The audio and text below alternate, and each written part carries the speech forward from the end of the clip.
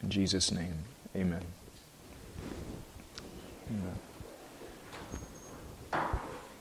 Okay, this would be the last Q&A of the year. And I know my daughter said she had a question, which I don't remember now, so I'll ask you to repeat it, and we'll see what other questions might be in the room. Lord willing, next week we'll be able to hear from Brother Chris, right?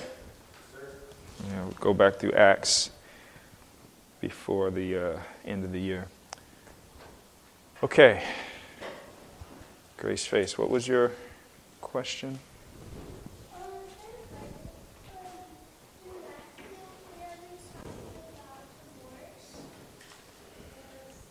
Oh, yeah. Okay, so we're going to Matthew.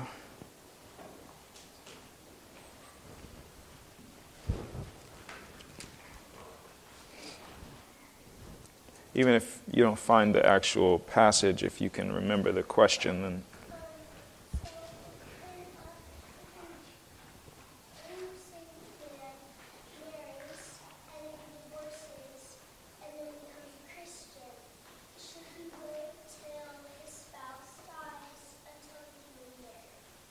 If an unsaved man marries an unsaved woman, and then they divorce, and then that lost man becomes a Christian, should he basically try to go back to his wife?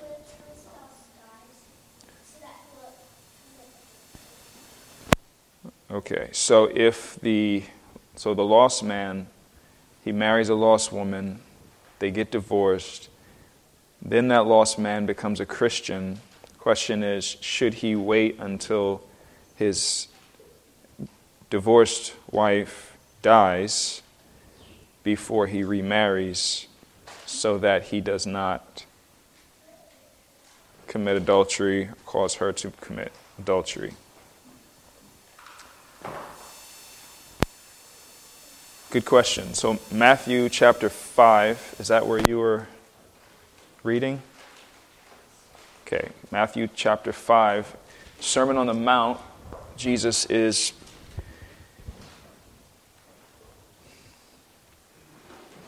giving instruction.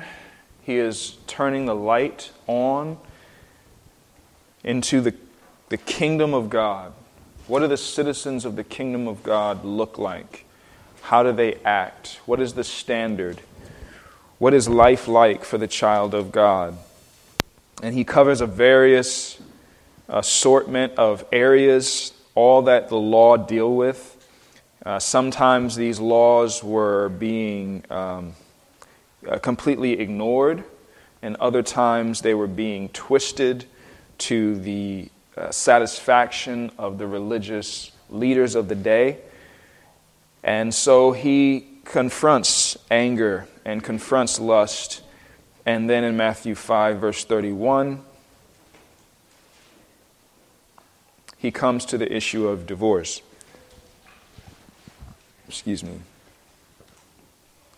So he says, "It was also said, whoever divorces his wife, let him give her a certificate of divorce." Now, quick Bible trivia question. Who said that? Jesus said, "It was also said." Moses. This is in the law. So is anything wrong with the law. Anything twisted in the law. No. So this is a quotation taken from, where is that? Deuteronomy? Is that right? Sorry?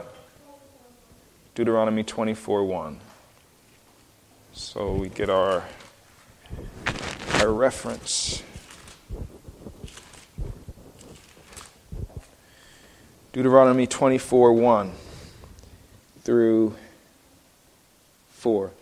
When a man takes a wife and marries her, if she finds no favor in his eyes because he has found some indecency in her, and he writes her a certificate of divorce and puts it in her hand and sends her out of his house, and she departs out of his house, if she goes and becomes another man's wife, and the latter man hates her and writes her a certificate of divorce and puts it in her hand and sends her out of the house, or if the latter man dies, who took her to be his wife, then her former husband, who sent her away, may not take her again to be his wife after she has been defiled, for that is an abomination before the Lord.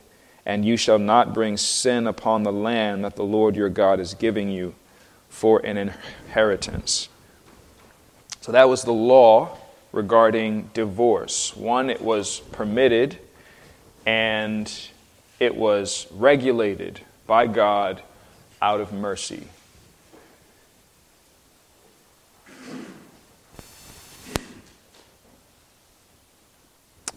Back to the Sermon on the Mount.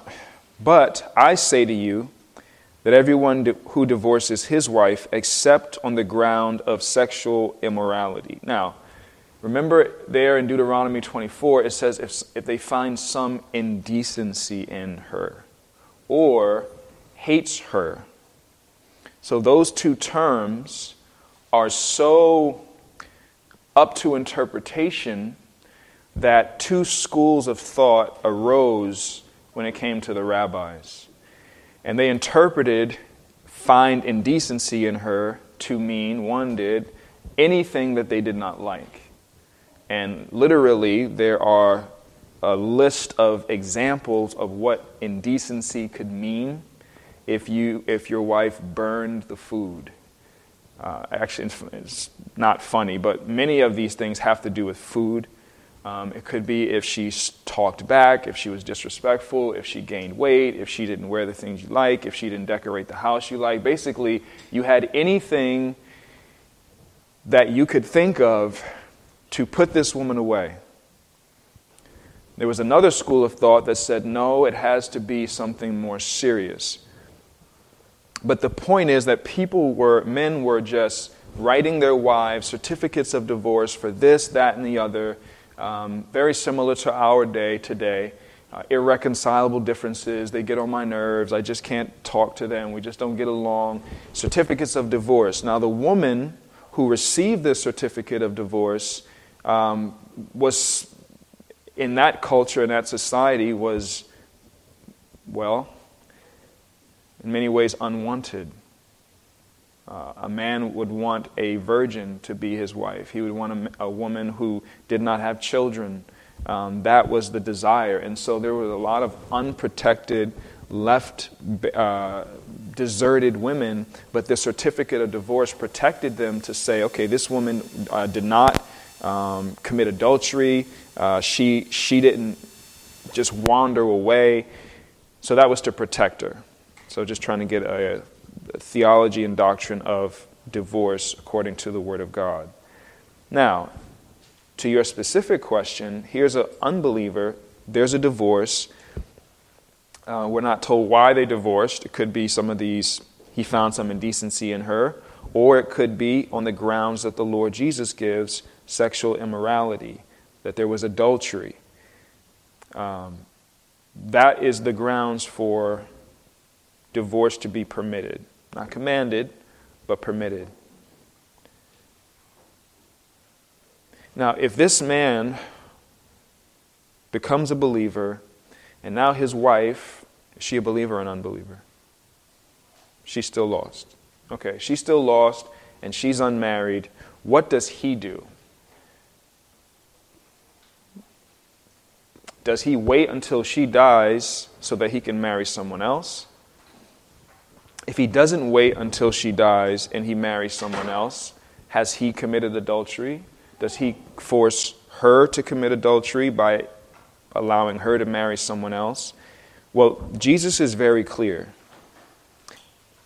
Anyone and everyone who divorces his wife except on the ground of sexual immorality makes her commit adultery. Why? Because, and again, we know that 1 Corinthians also allows for desertion. If a spouse leaves, just walks out, I'm done with you, I'm done with this marriage, and they just leave, then the believer is not bound. But we'll stick with the sexual immorality reason here. If that's not the reason for the certificate of divorce, if that's not the reason for the divorce, then in God's eyes, they are still married. So anyone who joins with them in another kind of union, according to God, is committing adultery or being I don't know if the word was forced to commit adultery. My Bible is kind of all torn up here, so I'm trying to read through it. Because God's mind is clear. Marriage is till death do you part. And the only way you can get out of this marriage is if someone dies or if someone commits adultery or deserts them. And again, in that situation, you are not commanded to divorce, but you're permitted to divorce. Therefore, if that unbeliever who becomes a believer, if the reason for their divorce was not sexual immorality or desertion, then in God's mind they're still married. And so, what should he do as a believer? The Lord opens his eyes, saves his soul. He should go back to his wife. Let her know what has taken place. Seek to reconcile.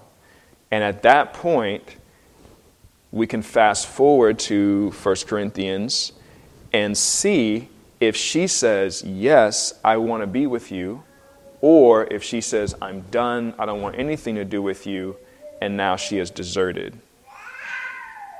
And in that case, the man is free to remarry without adultery being committed by him. Does that make sense?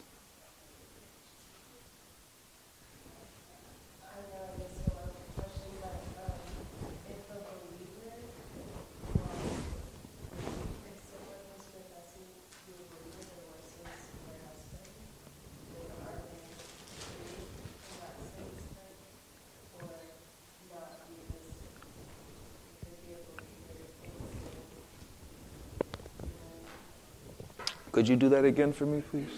Let's say a wife is professing to be a believer but divorces her husband. Is he free to remarry? On what grounds? Like because she left. Oh, yeah. On the biblical grounds. Right? It's biblical grounds. And we know that God recognizes divorce as a real thing. How? How do we know that God actually recognizes that divorce is a genuine thing that happens where there is a real separating of the husband and the wife? Deuteronomy 24. Think about it, right? Here's this couple, Bob and Laura, God forbid. Bob and Laura, they are married. And then a certificate of divorce is written. So now Laura marries Dexter. Okay? So now Laura and Dexter are married, but Dexter writes Laura's certificate of divorce. The Bible says Laura can't go back to Bob, and Bob can't go back to Laura. That's how final God's thought was regarding divorce. It's not as though, no, this is still his wife. She's just married to another guy. No, it says she has been defiled. How has she been defiled? Because she has entered into a covenant with another man. They have started their own family in God's mind. That chasm is so far, she's not supposed to go back to that other man. Now again, that's old covenant, that's law. In the new covenant, old covenant, you're supposed to stone your children if they go after other gods. New covenant, if your children go after other gods, you go after them with the gospel. We do understand that we are under the beautiful new covenant of grace. But you can see the principle there of God's mind that divorce really is something that he recognizes in a final way, so much so that that woman couldn't even go back to her original husband. Yes, ma'am. What if a husband leaves and obviously commits adultery, marries another, and then they get a divorce, and he says, "I'm going to go back to my former wife"? Would she be the defiled one? It's an interesting thing the way that the Bible talks. All of these cases, from Deuteronomy to Jesus, it's all the husband divorces his wife. However, when we get to Paul in 1 Corinthians, in fact, I keep referencing it. Let's turn to 1 Corinthians.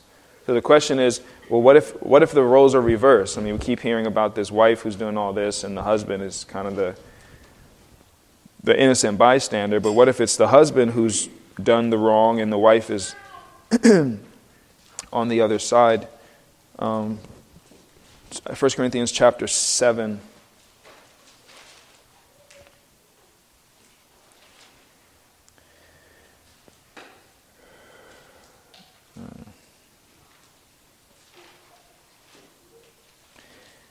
And we can start with verse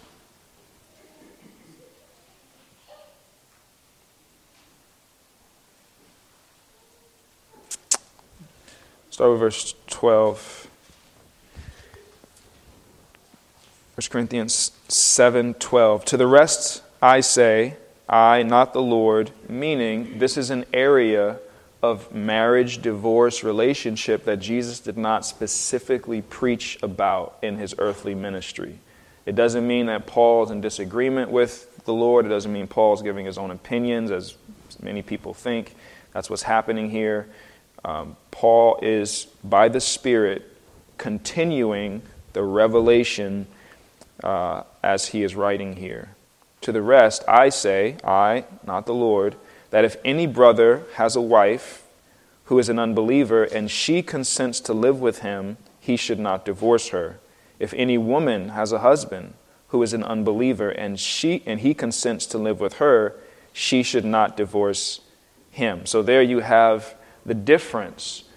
All the previous cases was the husband writes the certificate of divorce. But here we see the wife being told not to divorce, showing it's not just the husband who has this ability, but the wife as well. And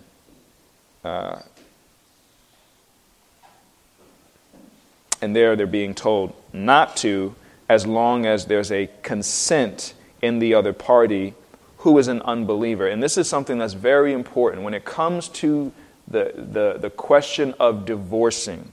I want you to notice who's the one who leaves, departs, separates, wants to be done with the marriage. Notice who it always is. Start with verse 12 again. To To the rest I say, I, not the Lord, that if any brother has a wife who is an unbeliever, and she consents to live with him, he should not divorce her. If any woman has a husband who is an unbeliever, and he consents to live with her, she should not divorce him. For the unbelieving husband is made holy because of his wife, and the unbelieving wife is made holy because of her husband. Otherwise your children would be unclean. But as it is, they are holy. But if the unbelieving partner separates, let it be so. In such cases, the brother or sister is not enslaved. God has called you to peace. For how do you know, wife, whether you will save your husband? Or how do you know, husband, whether you will save your wife? So the commandment to the Christian is, you don't divorce. Even if you're married to an unbeliever, how much more if you're married to a believer? Now, you have permission if your spouse commits adultery, but not a commandment. And if you're married to a believer and that believer says, I'm done, I leave, well, the Bible wouldn't call that person a believer. It says that this unbelieving spouse is the one who would separate, who would leave, who would abandon the marriage. But the believing spouse is told, as long as they're willing to consent to live with you, then endure, love, seek to show Christ to this person. And that doesn't mean that believers don't get into all kinds of turmoil and conflict in marriage. Clearly, we do.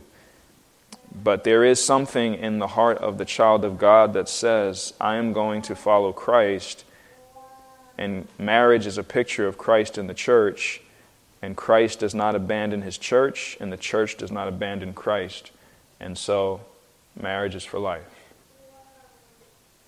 That's what guides the believer. Yes. So would you advise that wife to remarry her husband who left her? Would I advise the husband to remarry the wife? Sorry. The wife to remarry the husband after he left her to marry someone else? If he's married to someone else, And he divorced that person? no, I wouldn't. Thank you. This is where things start getting tricky. If people divorce, it's always a sad thing. If people divorce and they marry other people, and then the light of the truth of the Word of God dawns upon them and they realize, we didn't have permission to do this. Should they then break up those families to come back together because they never should have done it in the first place? Put y'all in the hot seat. What do y'all think? No. Why not? You can do breaking another one. You can, do one breaking another. That comes from the right. Right. You don't break the law of God by thinking that you are going to do another thing, but then you want to, say it, but you're not going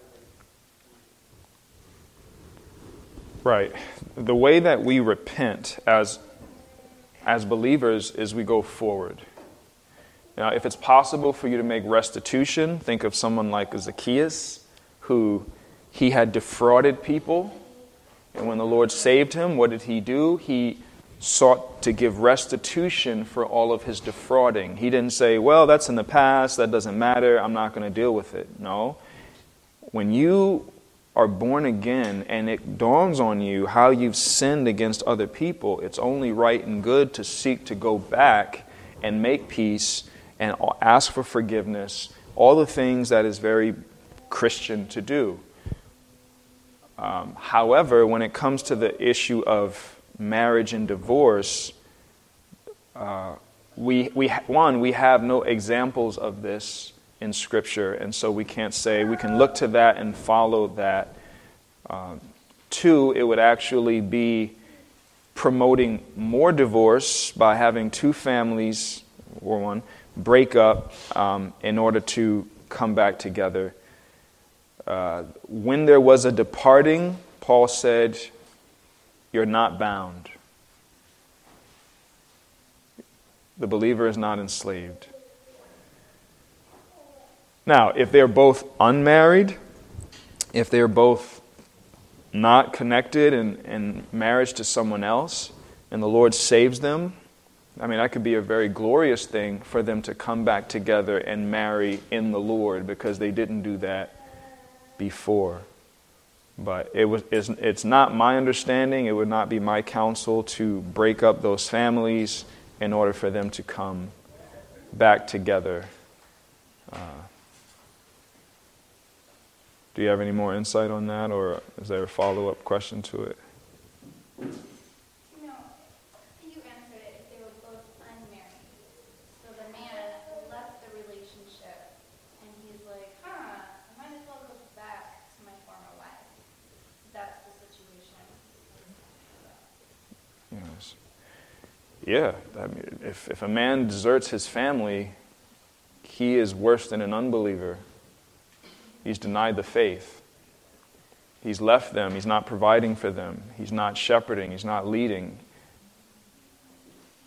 And so it would be the righteous thing for him to go back and restore. I mean, we see something of that even with Hosea going. He didn't leave. Gomer left to chase after the world. The Lord commanded him to go after her and bring her back home, and he did. And the gospel was illustrated in that very difficult marriage.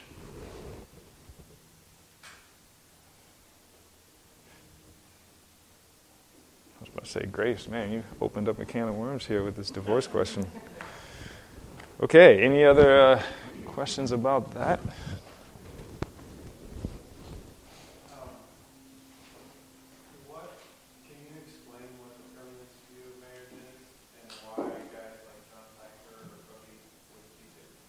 Yes, thank you. It actually flows into the Christmas story a bit. So there is something called the permanence view of marriage. There are three views that I'm aware of. One is the permanence view. Think of a permanent marker. That means there are no exceptions, no escape. Marriage is till death, whether you are a believer, an unbeliever, if this person is a serial adulterer, if they are a child abuser, if they're in prison, if they are locked away somewhere, whatever. There is no case for you to ever divorce your spouse, period. And the argument is the only time in the New Testament where we see Jesus giving an exception is in Matthew, which is what we just read, right? Except on the grounds of sexual immorality. Now, the reason I said that this flows into the Christmas story is because that term regarding the sexual immorality is, in their understanding, a direct reference to Joseph and Mary. And in the Jewish custom, it wasn't law, but it became Jewish custom, that there was a betrothal period. Right? Any of you have seen the Nativity story? In that film, they are illustrating this betrothal period where they're not married. They're not husband and wife. They haven't had their ceremony. They have not engaged in the marriage bed. But they are to act as though they are married. They're to be committed to one another. And if one of them commits sexual immorality, the betrothal is off. But not marriage, the betrothal. And so their argument is, this is why both of these passages are in the same gospel. But if you go to the other gospels, Jesus just speaks very directly, marriage is for life, period. And anybody who marries a divorced person commits adultery, period. And therefore, John Piper, Voddie Baucham, I'm sure there are others, those probably are the biggest names that I'm aware of in the permanence view. That's why they hold to that. There's another view that says only adultery and desertion are permitted for divorce. And then there's the more liberal, seeker-friendly stuff that says, no, we understand that there's all kind of irreconcilable differences that it can occur in a marriage, and therefore there's a lot of reasons why people can get divorced, even Christian people. Does that help? I do not hold to the permanence view. I did wrestle with it, especially after hearing Voddie's message and John Piper's, and I said, whoa, I need to have my position grounded on this. This is before I was even pastoring, but I do not find that to be completely consistent with all of Scripture.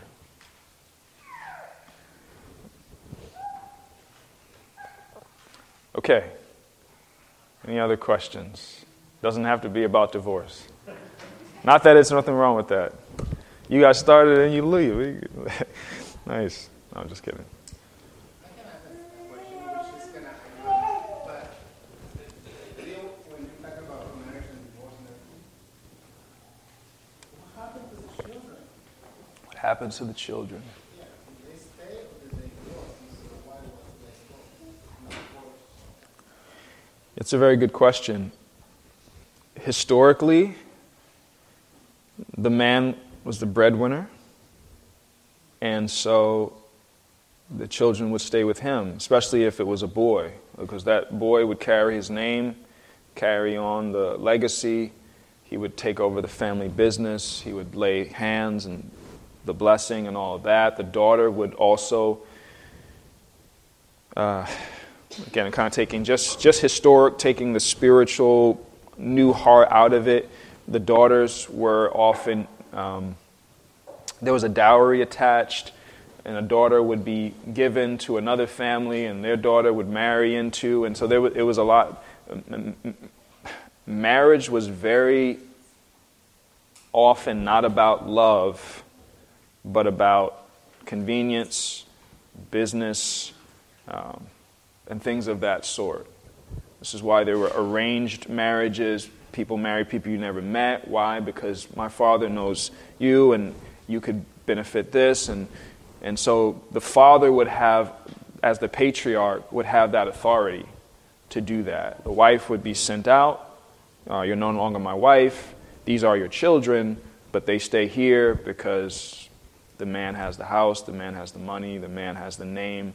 But she has that certificate, and that certificate is her safety, so that she wouldn't be stoned in the street as an adulteress.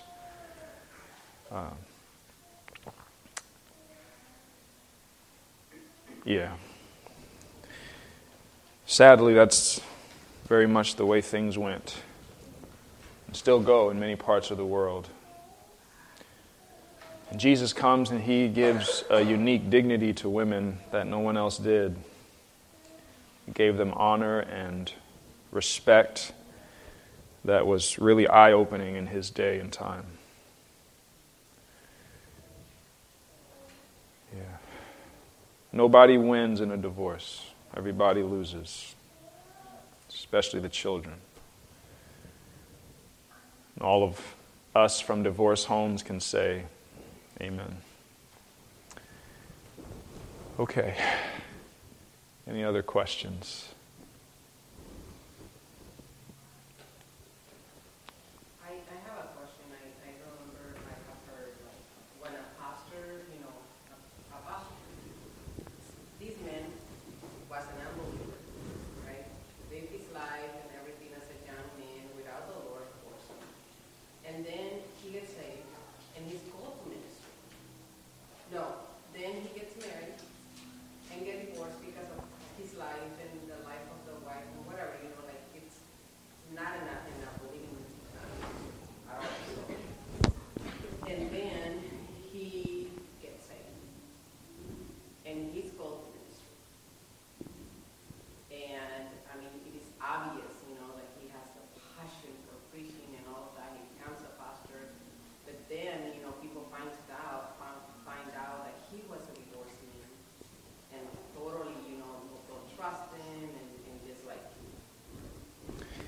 Yes, was there more to it? Sorry, I mean to interrupt you. I mean, I seen that, and it is so sad because the pastor has to, just try to be in the defense, being in the defense mode and all the time, just claiming that, he was, now he's a new creature, and everything has been, become new, but.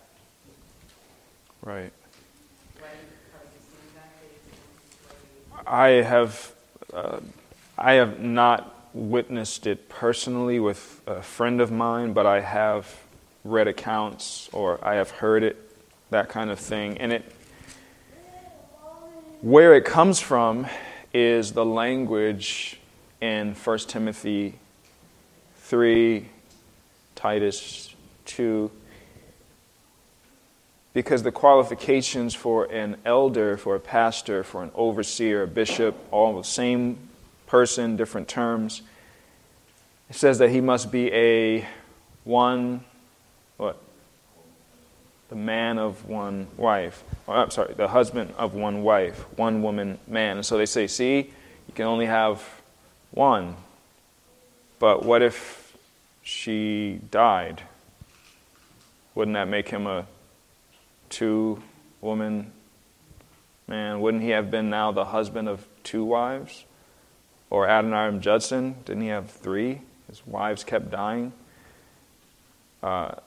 Would that make him disqualified? See, there's a misunderstanding of what that means. What that means is when this man is married to her, he is married to her. He's committed to her.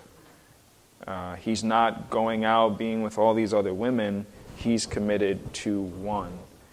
And so it really does depend on the church. There are some churches, there are some believers who think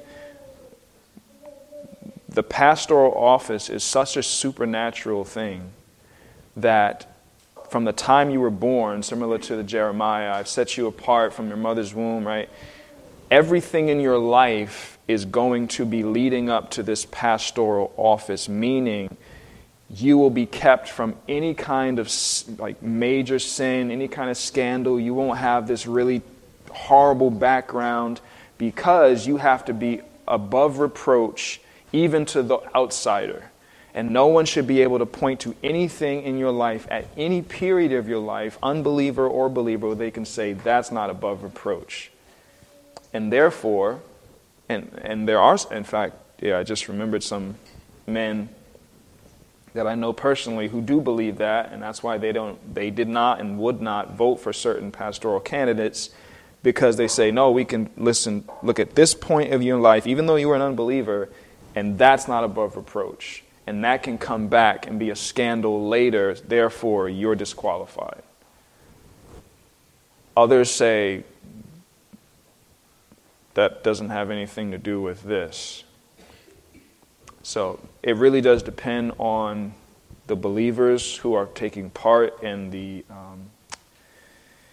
appointing of the elder and the philosophy of that church.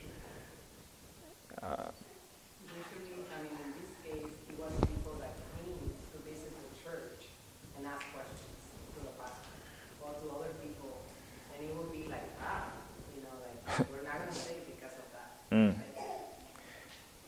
It is and was the custom of the church, Grace Community Church in San Antonio, that there's a bunch of opportunities for the church to get to know the elder who's in question.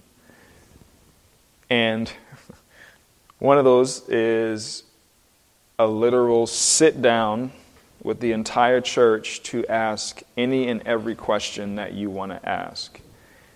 And I did that 3 times because there's San Antonio, there's Austin, and then there was Temple. There was time. And so anything about marriage, anything about personal life, work ethic, money, doctrine, history, past, you name it, anything can come out. And how long was I sitting in that chair in San Antonio? A couple hours. And you're right on the spot. Answer. And so that is one way because if the church is going to say amen, they should be able to do that with a clear conscience. They should know enough about this man who is going to be shepherding your souls. Now, if the standard to be an elder is you have to be perfect, well, then nobody's qualified. Yes, sir. Ma'am. Lewis is... I think I like the way San Antonio, like they do the questions, and it does open the door for people to get to know who they are voting for, because after the question, you have to vote if you want that person as your pastor or not.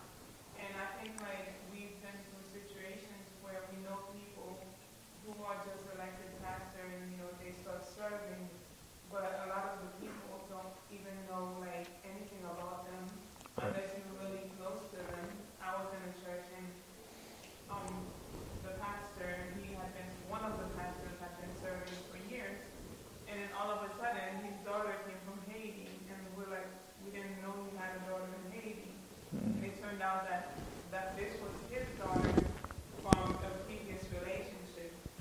Not marriage, but a previous relationship, and a lot of people didn't know about it, so it felt like kind of weird.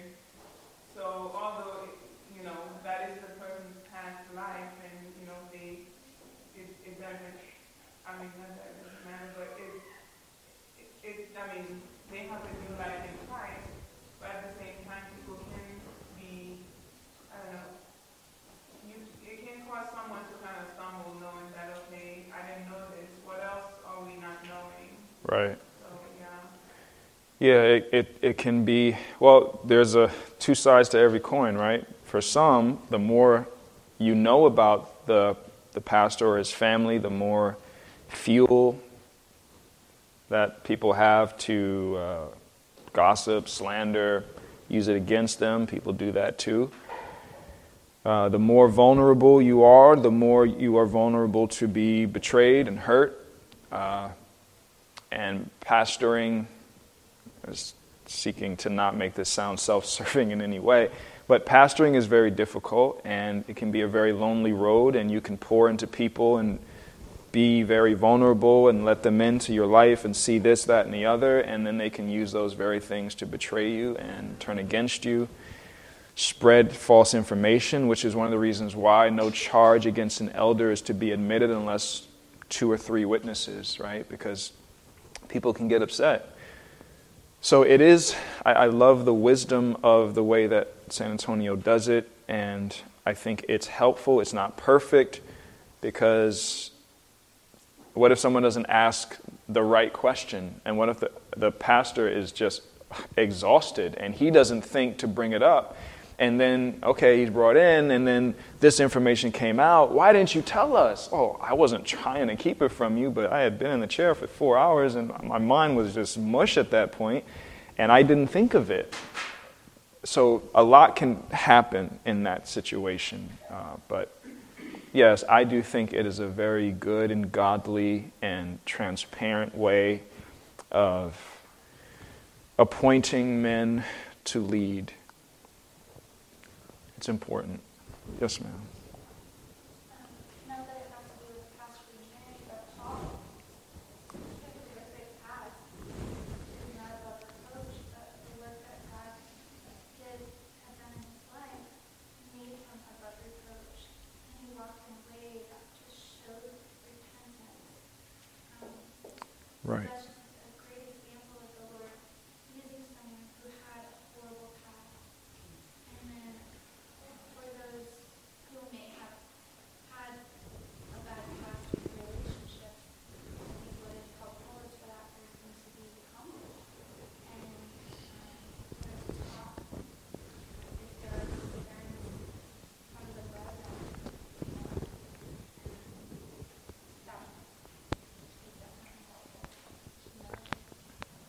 Absolutely. Yeah. Peter's another one, right? He betrayed the Lord 3 times. What were you going to say? If we go to what Bishop was saying, you were saying earlier the church can, the philosophy of the church can be, I want to be above a person's your word, and that's acceptable for the church to function like that, or?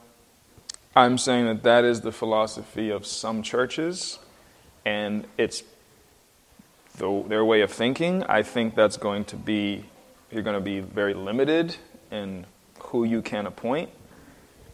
But, I mean, one person honors the day, one person recognizes the day, one person sees every day alike, do all for the glory of God. The heart, and I have a certain brother in mind, certain family in mind, who think this way. And they didn't vote for me because I had a history before I came to Christ. Therefore,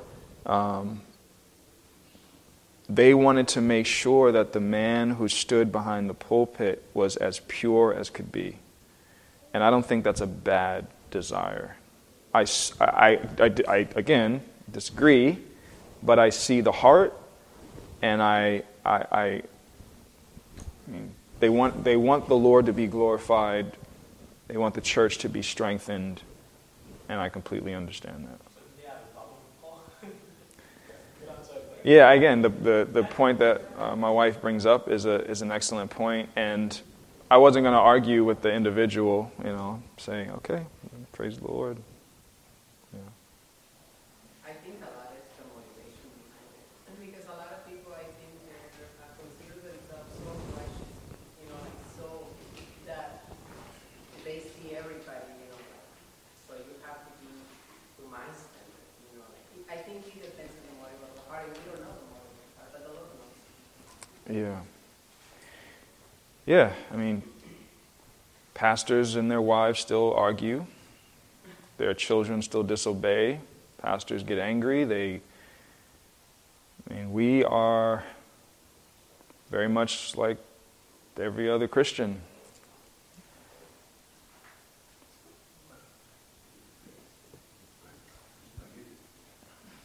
No, I just wanted to add at least to what Sister was saying.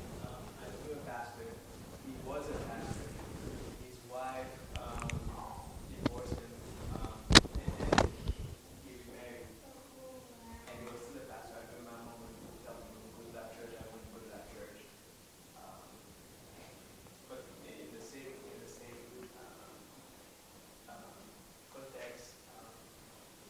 do you think he's above reproach and it should be like? If his wife divorced him? Again, that's a big question. Why? Was she an unbeliever? Was that discovered later? Remember Paul Washer, his wife, I was an unbeliever. He didn't know that when he married her. She was actually saved in San Antonio when he was preaching at GCC. He didn't know that when he married her. And if a man marries a woman and she turns out to be an unbeliever and she leaves him, or she is just unfaithful and he's trying to bring her back to him and she's like, I want what I want. Well, was he at fault? Did he sin? I mean, certainly, as a husband, the question I would be asking, which I seek to ask myself, is, what have I done to contribute to this behavior? I don't always ask myself that question, right? But is there anything that I have done to contribute to the behavior that I'm confronting, whether it's with my children, my wife, with one of you, my family, anybody? Like, is there anything I did? Do I have a part in this? I'm trying to see a log. But every sin doesn't have two parties. Some people are just bent on doing their own thing in spite of what is being offered to them. And how can you stop that? Moses was an excellent leader, but many of the people didn't want to follow him. The Lord didn't fault Moses for their rebellion. He faulted them and kept wanting to kill them. He didn't want to kill Moses for their rebellion. He didn't fault Moses. Moses was interceding on behalf of them. So I think the reality is the question has to be asked, what are the details of it? Was this a man who was pushing his wife toward this because he was hard and critical and cruel and demeaning and on, right? Was he just a huge hypocrite? Was he just a liar? Was he just a... What was happening behind the scenes? But if all the dust settles, and it can be said, obviously this was not a perfect man. There are none except for Christ. But he was faithful to her. He really did try. He really did try to save this marriage. Then that's going to be on the church to say, is that enough for us? I'm not advocating for congregational-led churches, but what I am saying is that I do believe that it's wise for the congregation to have a say and input. Because as Paul said, I think I have the Spirit too, right? We all have the Spirit, and that's a good thing.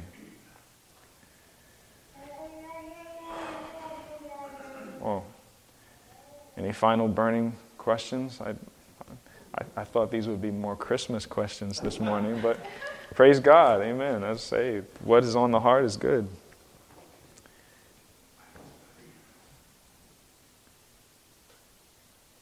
Do you have one?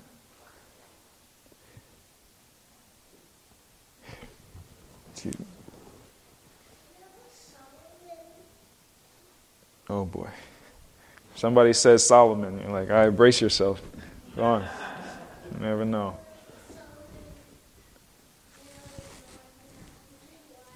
Mm-hmm. 700 wives. 300 concubines.